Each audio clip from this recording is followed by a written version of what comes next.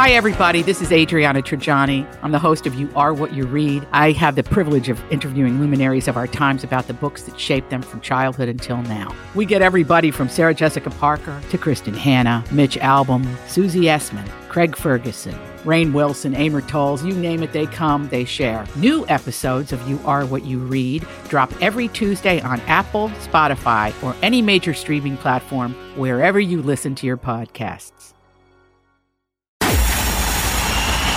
It's time for Joyce's Thought of the Day on News Talk 850 WFTL. With funding for federal agencies in place through mid-January and early February, the biggest item on Congress's agenda this month is a supplemental foreign aid package for U.S. allies around the world.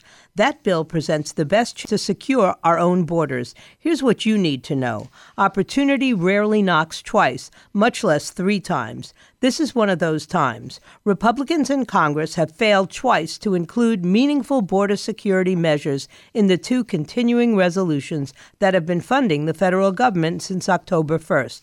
They now have a 3rd chance and must not squander it. Senate Majority Leader Chuck Schumer has informed members that they should be prepared to work nights and weekends between now and Christmas. President Biden badly wants a $106 billion foreign aid package approved for Israel, Ukraine, and Taiwan before the end of the year.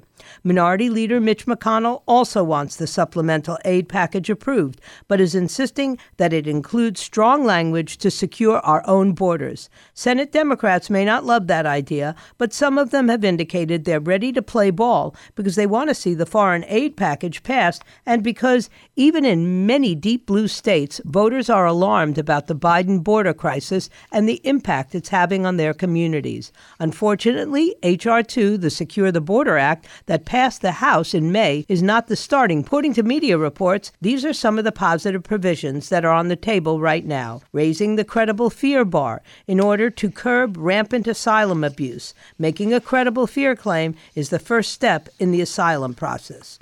How about requiring migrants to seek asylum in safe third countries? Migrants often pass through numerous countries before they request asylum in the United States. People fleeing persecution should have an obligation to seek protection in the first safe country they arrive in.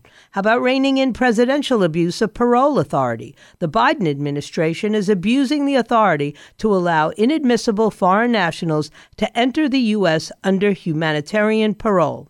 Senator Chris Murphy of Connecticut attempted to add an amnesty provision for millions of so-called dreamers, including many who have supported the DREAM Act in the past, have rejected that trade-off. Senators must continue to stand against amnesty trade-offs, and ideological activists within President Biden's own administration will be working hard to derail this effort to secure our borders and end asylum abuse.